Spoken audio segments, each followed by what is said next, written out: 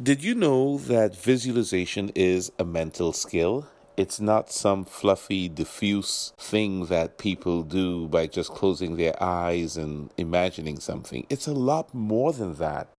Visualization is a powerful way of imagining and seeing what we want to manifest or what we'd like to see happen in our lives. And it's important to understand that it is a skill that has to be practiced. Many people aren't aware of how powerful visualizing can be and how impactful it will be in their lives. In fact, many of us are doing plenty of visualizations every day, but the problem is that most of us are doing these visualizations about things that we don't want to happen. So we spend a lot of time worrying and imagining what won't happen or what might happen that's negative, and invariably we end up running into the very problem that we keep ruminating over and visualizing over and over again. So what great athletes do and top performers do is that they actually spend time visualizing the positive outcomes that they're looking for. So the benefits of visualization really are manifold. They help one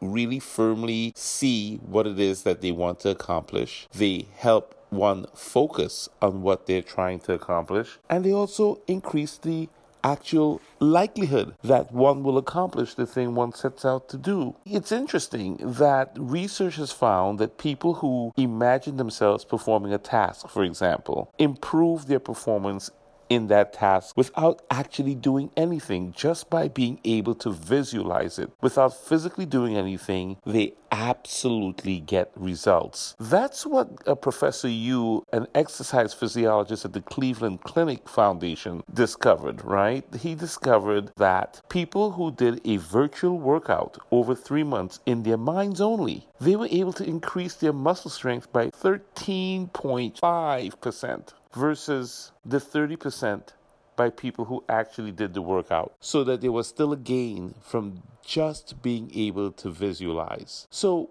in our next podcast, we're going to teach you the techniques for visualizing so that you could actually gain outcomes that you're looking for. The first step is that you must understand what you want, and you have to have a clear idea of what it is that you're looking to accomplish. And then, only then, we can begin to start the visualization process and begin attaching emotion to it and begin the practice of it. But just remember, for a lack of vision, people can perish. And it is supremely important that you master the skill of visualization so that you can get the outcomes that you're looking for. This is Dr. Sweet on the mental skill of visualization. Let's practice it in the next podcast.